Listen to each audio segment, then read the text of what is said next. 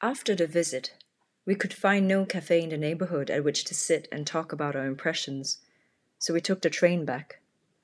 On the way, we both said that we'd liked the diversity of the area and would be excited to live there, though it also seemed that we might not be able to become part of the community, that we'd be living shuttered within the confines of a splendid loft, traveling all the way to the city whenever we went out.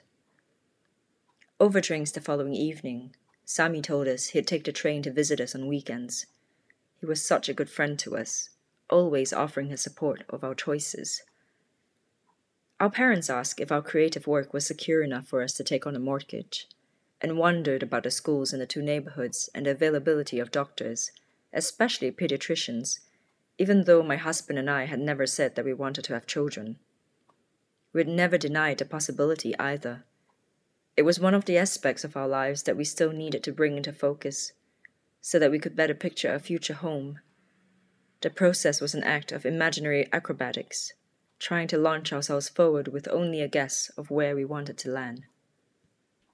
From the short story Future Selves by Aysegül Savas, I think is how you pronounce the name. I'm just guessing.